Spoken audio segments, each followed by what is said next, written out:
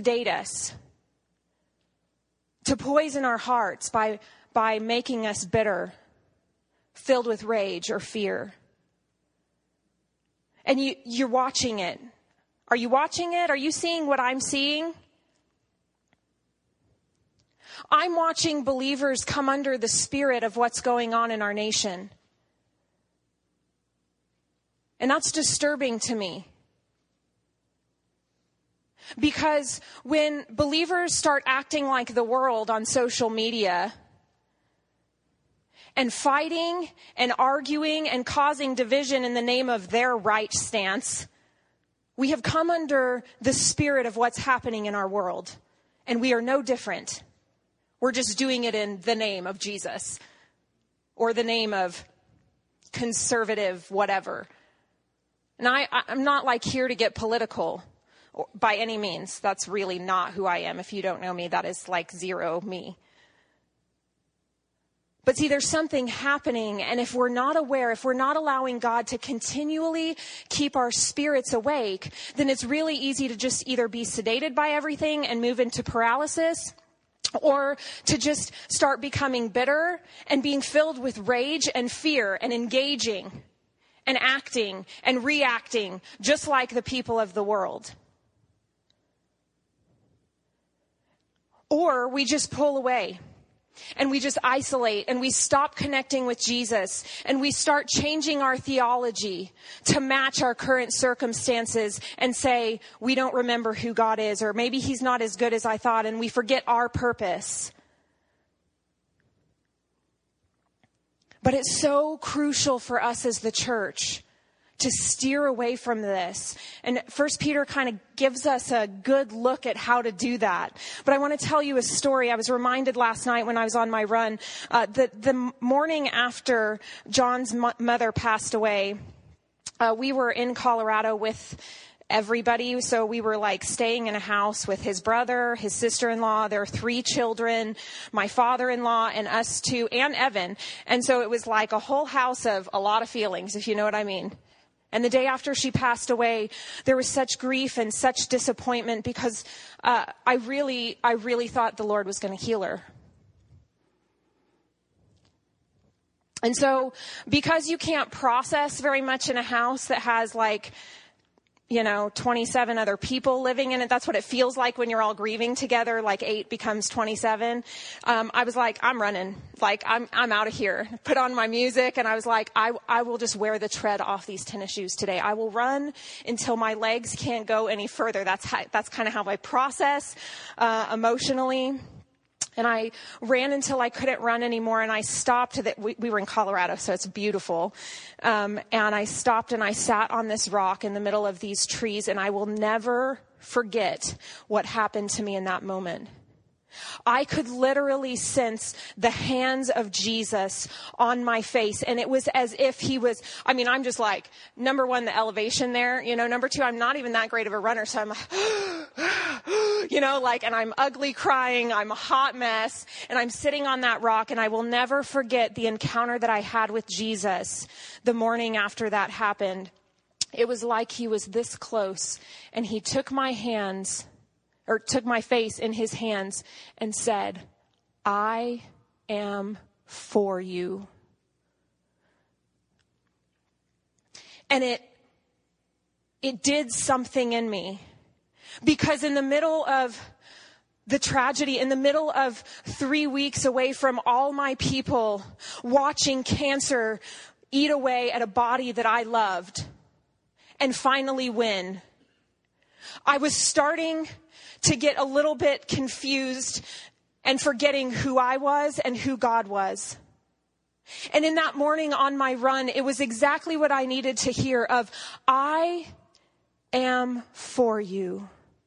And it reestablished God in my life and in my heart. Not that I had left him. We'd been like, all we could do was hang on to him. You know what I mean? But it's just that reminder of, you're a good God. You're still here. You're still for me. Even though today it feels like you're against me. Today I was thinking on my run, why can't we just have a win? Because this was in 2010 and there wasn't many wins that year for me. It was just kind of like a whole year of loss.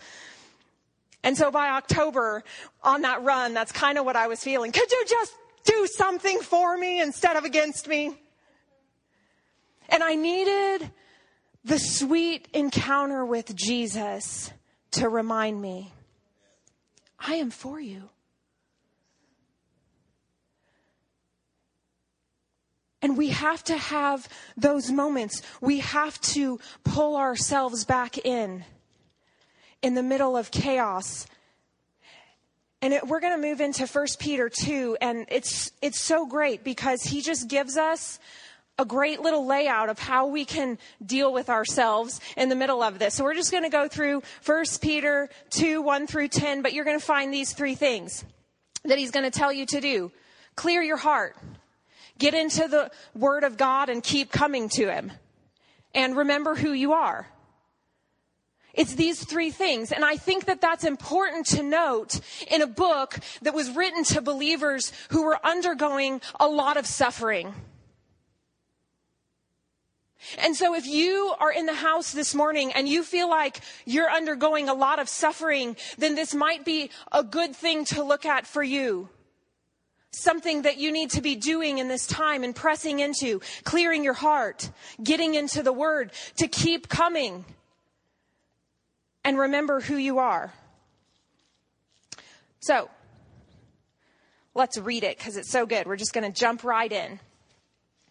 I'm reading out of the Passion Translation, which should be up here because it's my favorite and it makes the word come alive in kind of some different ways. So if you're really familiar, changing translations is sometimes helpful because it makes the word fresh again. So, okay, if a chapter starts with so, you should probably look at what it said right before that. Because this was actually a letter. It wasn't like Peter, it wasn't like Peter said, here is my first letter. Here is chapter 1 of the letter. Here is chapter 2 of the letter.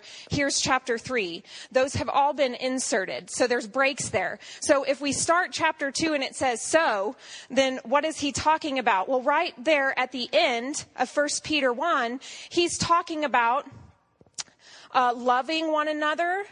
And he's talking about salvation. You've been born again. And this seed that he has planted in you will never be destroyed, but will live and grow inside of you forever. And he's talking about the good news of Jesus being restored, being, coming to salvation. So,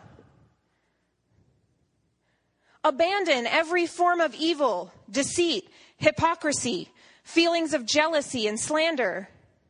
In the same way that nursing infants cry for milk, you must intensely crave the pure spiritual milk of God's Word. For this milk will cause you to grow into maturity, fully nourished and strong for life. Especially now that you have had a taste of the goodness of the Lord Jehovah and have experienced His kindness. Now I want to pause right there for a second. So that this first section is just all about getting rid of stuff out of your heart. What does it say? Every form of evil, deceit, hypocrisy, feelings of jealousy, and slander. It's especially easy in our suffering to fall into these places because our hearts are tender, right? There's a lot of feelings. And when we follow our feelings, a lot of times we land in places like this. We begin to look at other people's lives and wonder why it's going better for them than it is for me. How come they're getting the better deal all the time, right? And so the notes here actually on the Passion Translation for that word hypocrisy, it can be translated as a hypocritical attitude of pulling things apart for judgmental analysis. How many of us have done that before? You know, where you start being really critical and you pull things apart just to analyze them and be so judgmental about it. Now, this is what's funny. The Aramaic can be translated as wearing a face mask. I saw that. I was like, that's hilarious right there. Okay, now it's not talking about our face masks that we're so accustomed to now these days. It would be more like a theatrical face mask, but just the fact that the note said it's like wearing a face mask, I was like, that is awesome. Because sometimes when we start suffering, we feel the need to pretend like we're not. And a mask allows you to put on a certain portrayal, but hide what's really going on. I have a funny story. Sometimes you take your spouse to the store and there's all kinds of interesting things that happen. And so I just felt the need to share one of these because John is always telling interesting stories about me to you. So here's one about him. So I think we were probably in Lowe's. We're working on a few things at the house and I'm walking with him. Right. So, of course, we have our face masks on, which is our new custom these days when we're out in public. We have our face masks on and we're walking. John's standing next to me and he, as serious can be, he just said, none of those people know that I just stuck my tongue out at them.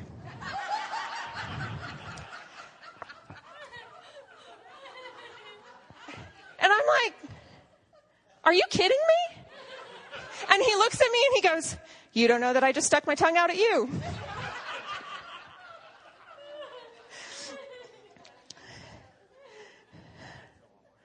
It was in Walmart, he said. He remembers. Walmart causes you to do things that are sometimes not your natural. It just brings it out in you, you know? But I thought, isn't that like what wearing a face mask is? Where we feel like we can get away with being one way, but nobody would ever know it by walking next to us.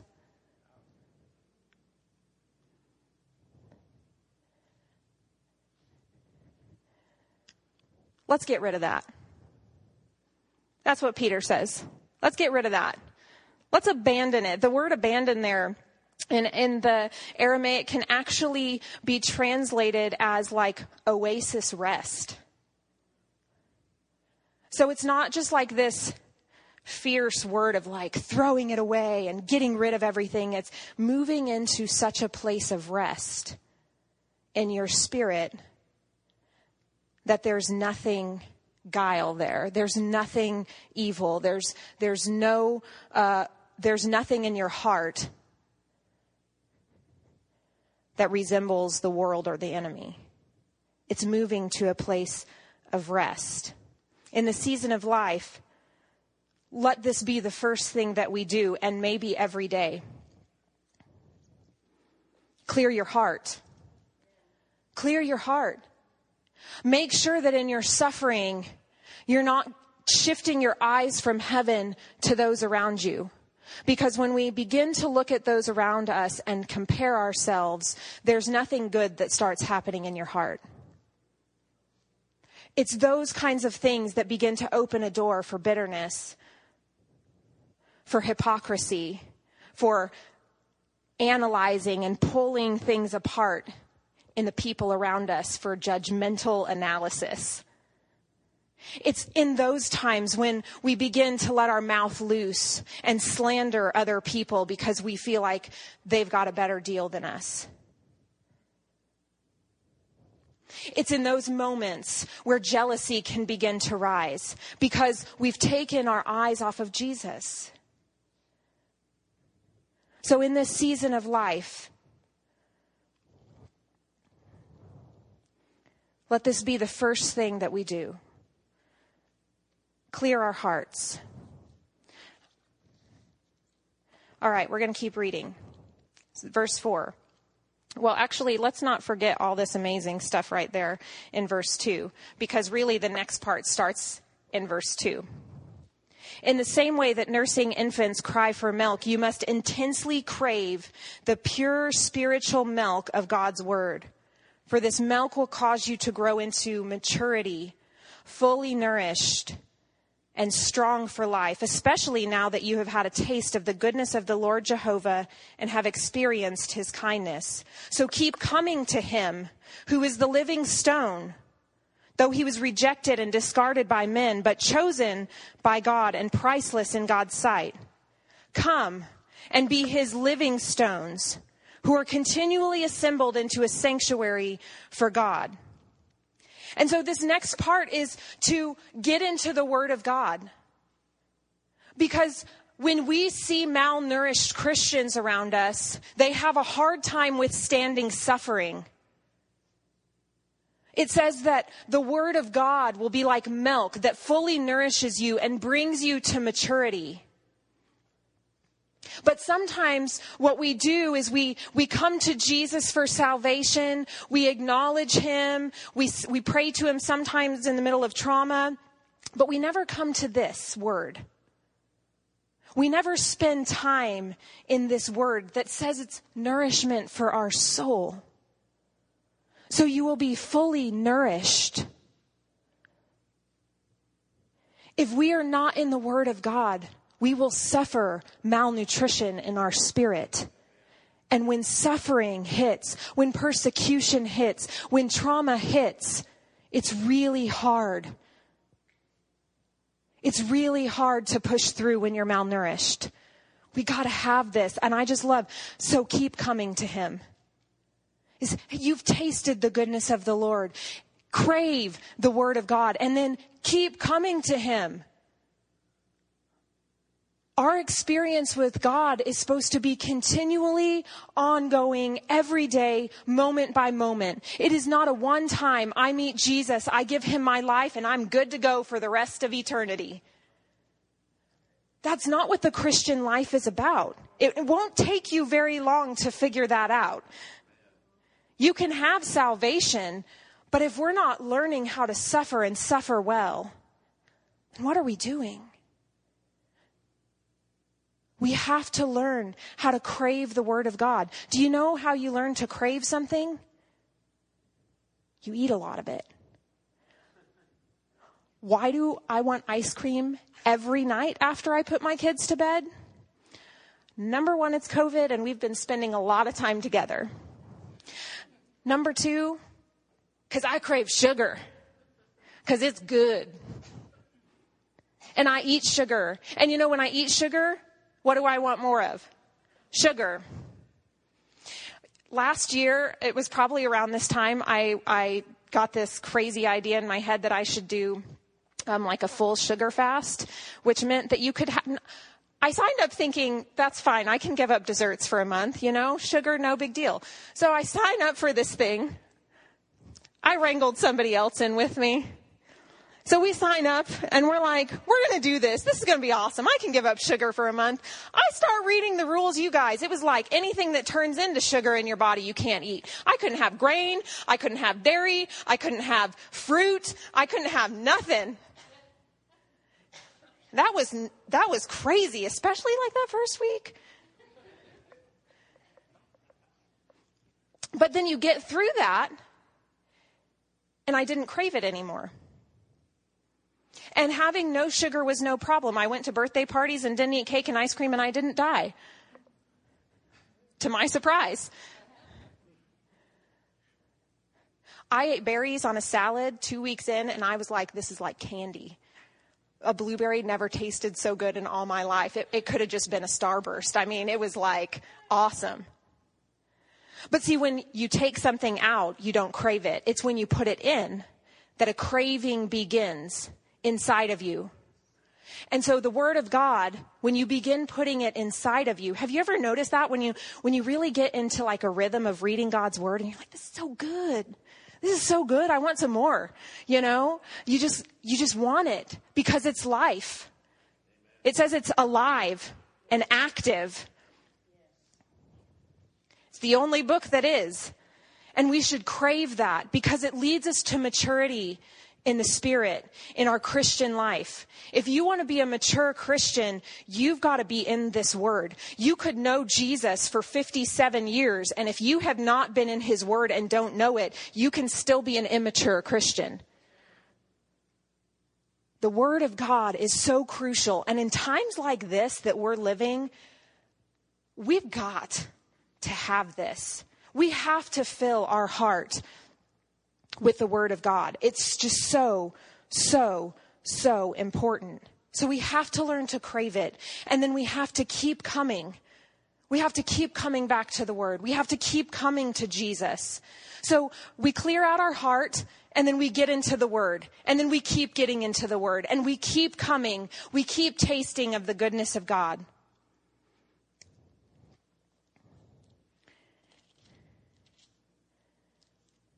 Let's see, where did we stop? Let's continue on.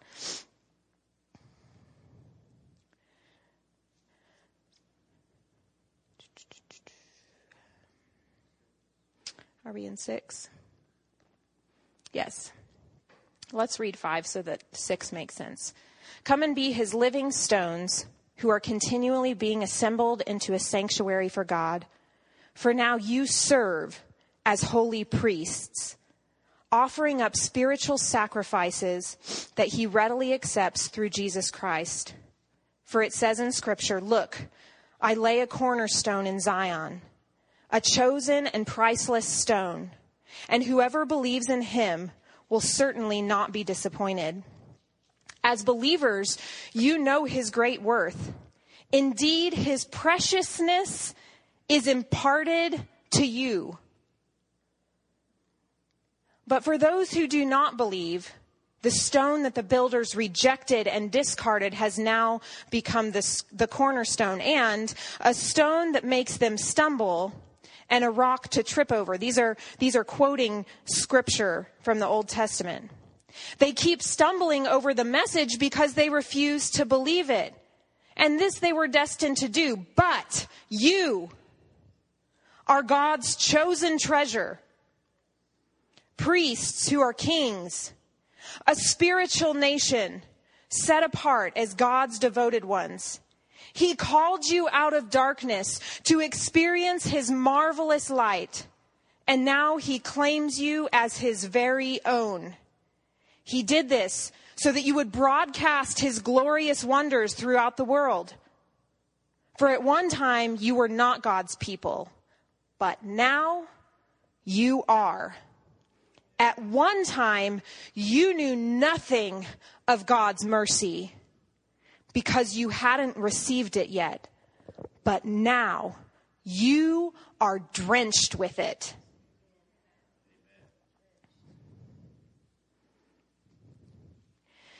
You must remember who you are.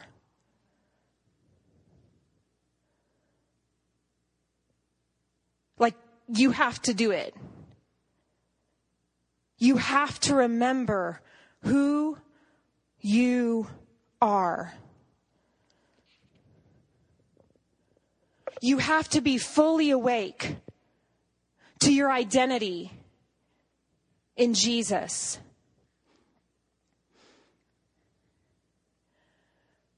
But I fear that the church, big C, capital C church, not this church, the body of Christ as a whole, has started to become just sedated by the enemy. I read a Lisa Bevere book recently, and she was talking about, it's called Lioness Arising, so the whole thing is about lions. It was really fun. And she's telling this story about a documentary she watched, and they were tracking lions, and they had a collar on the main lion, so that, because they were making the documentary, so they were tracking him and learning all about lions' lives or whatever. And it came to the point where he had been released out of captivity, and he had begun to understand how to roam the wild, and he was like the king, right? So they knew that they had to get the collar off of him because it was starting to hinder his mane. And in a lion's world, if their mane is hindered, that hinders their supremacy as king. And so they knew that they would have to go get it off of him. So they had to come and they had to sedate the lion. So they shoot a tranquilizer dart. The first one doesn't do much because we're talking about a big lion. Shoot the second one right, and he drops. And they only have a few moments to get that collar off. And she's watching this documentary. And the announcer on the documentary says, "There's nothing more dangerous than a lion fully awake."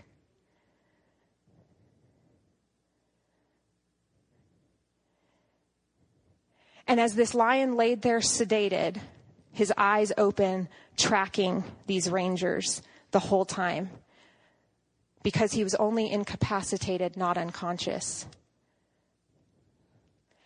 And she said, like, watching the documentary, your heart is pounding because you're like, is he going to wake up and bite your face off, you know?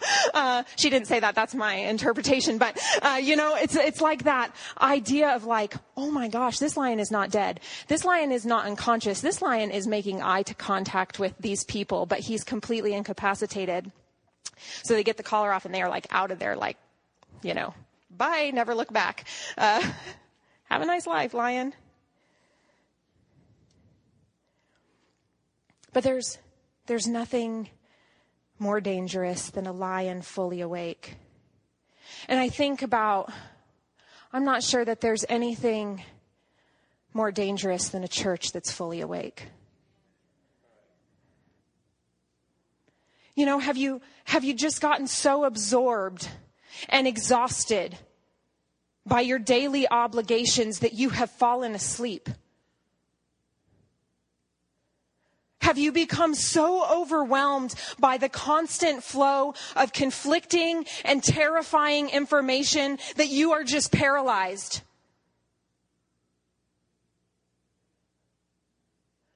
It's time to rise up, to wake up.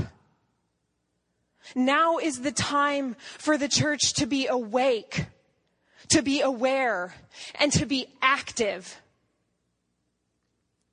And if this whole thing going on in our world isn't enough to awaken the church, I don't know what is.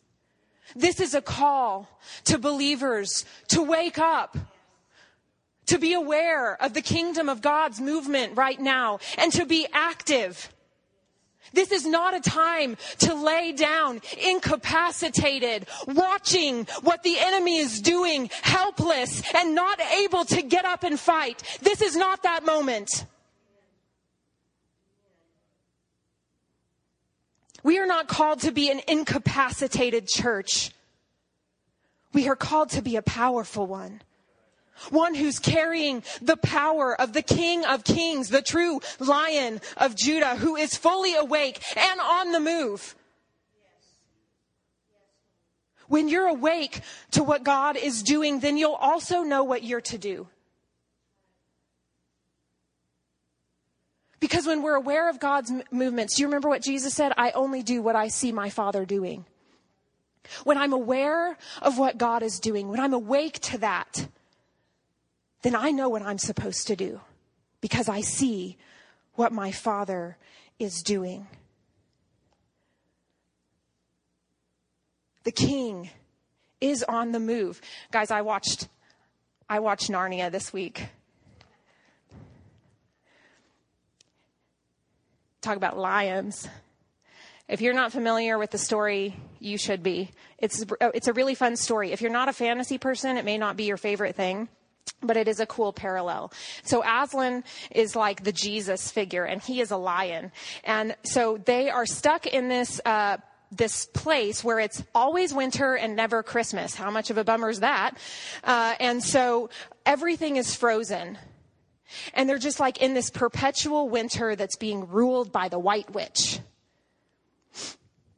And the humans make it to this magical land of Narnia through a wardrobe, and it's like this whole adventure of a story.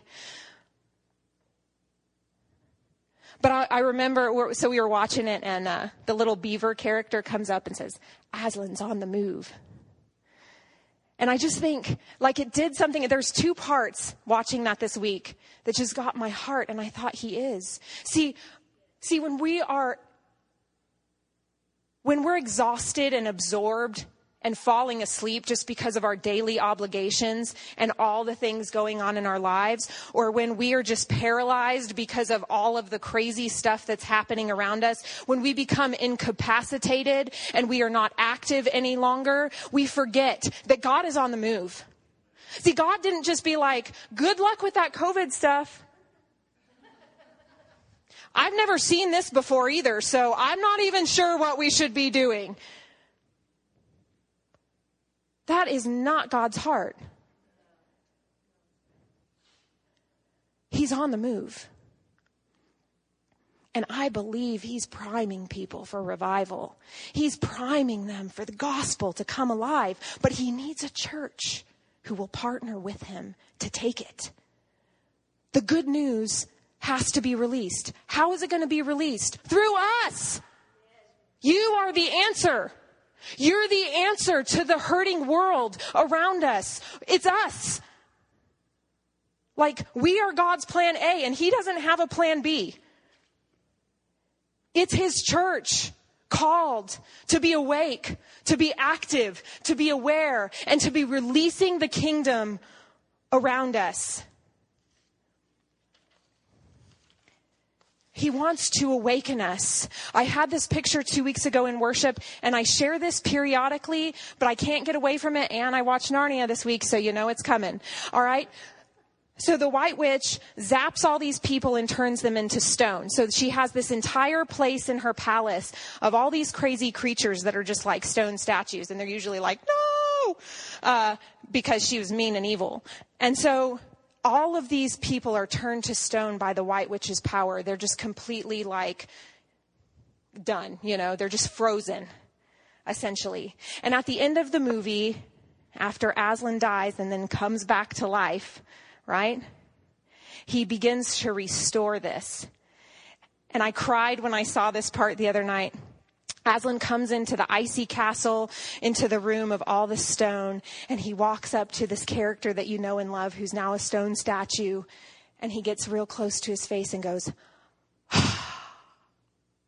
and the CG is just amazing in this, right? Because the stone, the fur on the animal, the stone begins to like wiggle in the wind.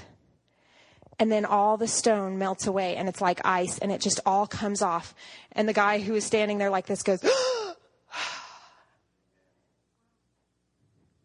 and all of the statues come back to life and they race to the battle with Aslan, to the final battle of the movie to save the day. But I had this picture of like, if you have found yourself in this season so frozen by fear, by uncertainty, by just overwhelming responsibility and obligation or change or whatever it is, but you have found yourself just like frozen, like, I don't even know what I should be doing right now. I sense that Aslan is on the move and he's coming to his people. And he wants to release his breath on you. And where you have been frozen or paralyzed or incapacitated, you're going to like go,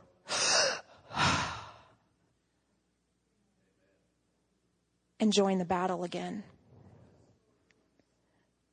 Some of you just need that to be awakened. You need that fresh breath in your lungs of just like, oh, what was I doing? Because you've been so frozen, so unaware, so inactive, so asleep, that you need the encounter with an almighty God. He's the only one who can just breathe on you like that. Because when they took that breath, they just went straight to battle. It was like we're on mission. See, and that's what God wants to do for his church. He wants you to be unfrozen. Like, he doesn't want you to live in fear. But he also is like, hey, we got some work to do. Hey, there's mission. Come on, come fight this with me. Now that you're awake and alive, come see what I'm doing. Come be on the move with me. Come follow me.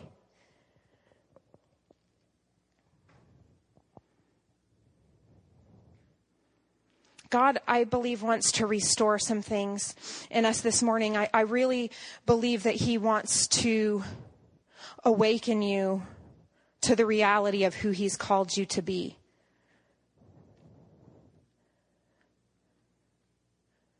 And so if you'll just stand.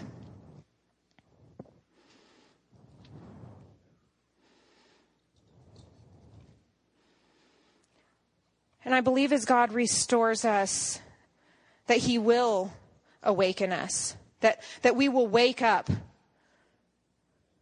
that we will take that breath that we will snap out of that frozen state.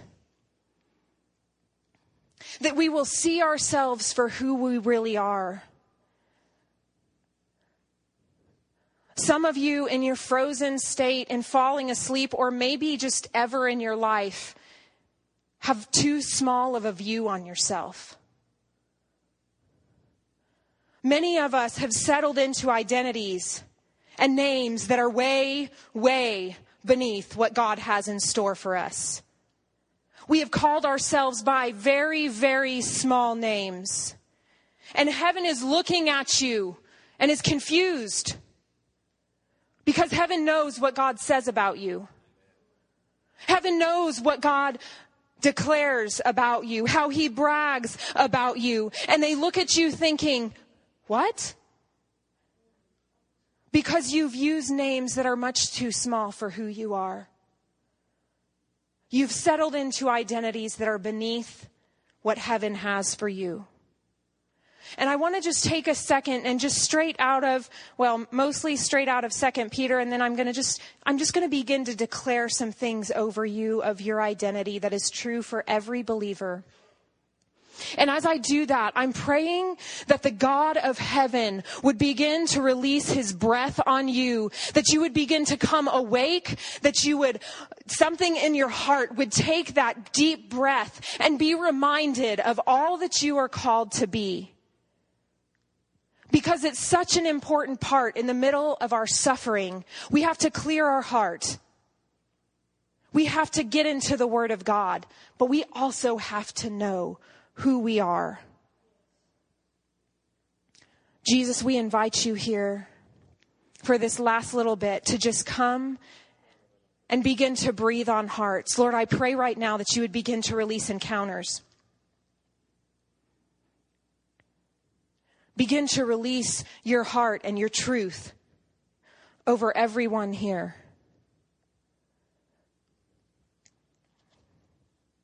I declare over you, church, that you are God's chosen treasure, deeply loved. You are priests who are kings. You have a royal inheritance. You are set apart. You were made for miracles. You are called to be an influencer for the kingdom. You have been called out of darkness into glorious light. You are drenched in God's mercy. And it's new for you every single day. You were made for the secret place. You were made for encounter with the God of heaven. You are enough. You are a mighty warrior. Once you were not God's people, but now you are. You are his. You are chosen. You are loved. And there is greatness inside of you. You can do hard things. You can make it through this season. And you can do it with success. You are an overcomer. You have been empowered to persevere.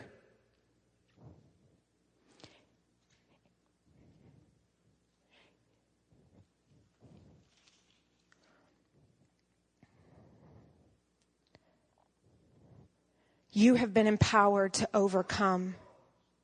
You can remain faithful. You can experience the presence of God and his goodness in the land of the living. You are his kid. You're not a prisoner. So hearts, come awake. Come awake.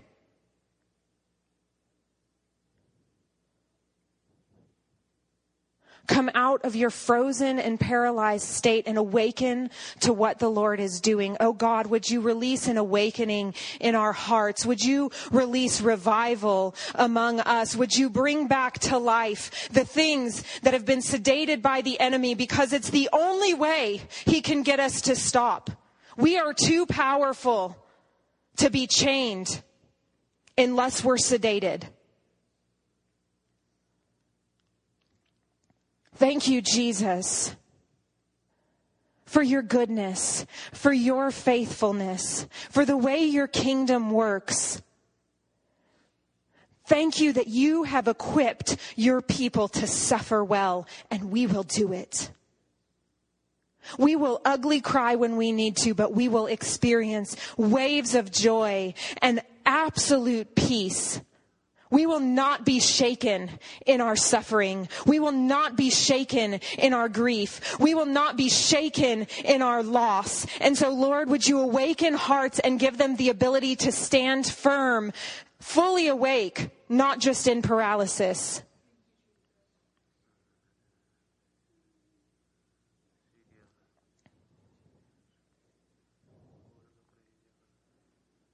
And thank you, God, for fresh joy. Fresh joy in the middle of hard seasons. We can be fully awake